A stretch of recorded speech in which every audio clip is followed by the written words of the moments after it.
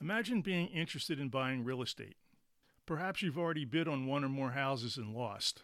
Here's the question. Does it really matter if a listing has multiple offers? Welcome to another podcast. My name is Andrew Wetzel. I'm a full-time agent with Long & Foster.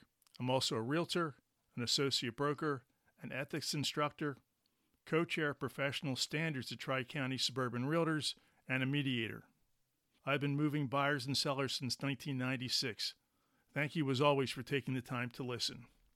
So, does it really matter if a listing has multiple offers? The obvious answer is that depends. How would that information affect your level of interest?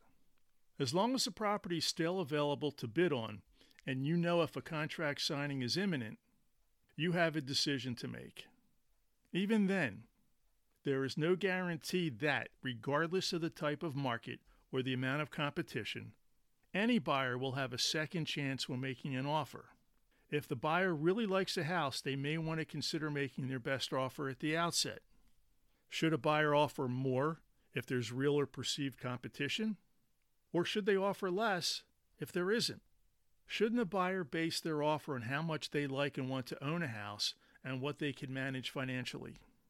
A market analysis is helpful, as is a concern about an appraisal if financing is involved, but why should a house be worth more because someone else may like it? Suppose money is no object.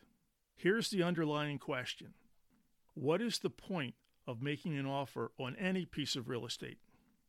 I have taught the Accredited Buyer Representative Core course and offered my opinion that the point of putting a house under contract is simply to lock it up so that the buyer and the seller can go through the process of seeing if transferring the deed works for both parties. When a house goes under contract before a buyer can make an offer, or their offer gets rejected, that opportunity does not exist. There may not be a second chance. First impressions may doom an offer even if there is no competition. Not to minimize the process of buying or selling real estate, but both parties likely have one or more chances to reconsider their interest in closing a sale. This is not a retail transaction. Of course, we're dealing with human beings. How they respond to real or perceived competition will dictate whether and how they react when they learn about a house they like. If they reach a meeting of the minds with the seller, will they come to think they paid too much? Home inspections and appraisals can help correct that. Does the buyer have remorse, wondering if they bought the best house for their needs and wants? As a buyer agent, I have specific ideas about how to approach the search to help ensure that a buyer will have minimal, if any, second thoughts. But in reality, other houses will keep coming on the market. Whether sales contracts fall through or new houses become available, they can tantalize a buyer who's not fully committed to a house that they have under contract. I've had buyers want to view a new listing or one that came back on the market while in the inspection contingency phase. I remind them about our search and how they arrived at the decision to make an offer on a house they now have under contract. I also tell them that we have no idea how much other interest the new listing may have, what it will take to get a signed contract with that seller, what may have led to its being back on the market, or what inspection issues may exist with that house. You know what they say about a bird in the hand. Is there anything worse for a serious buyer than not getting the best house under contract? Competition is what it is. Others may be in a better position to buy what you want to own. If you start looking before you're prepared and organized, you may be forced to watch others buy the house you liked and wanted to own. All any buyer can do is know their limitations and act accordingly.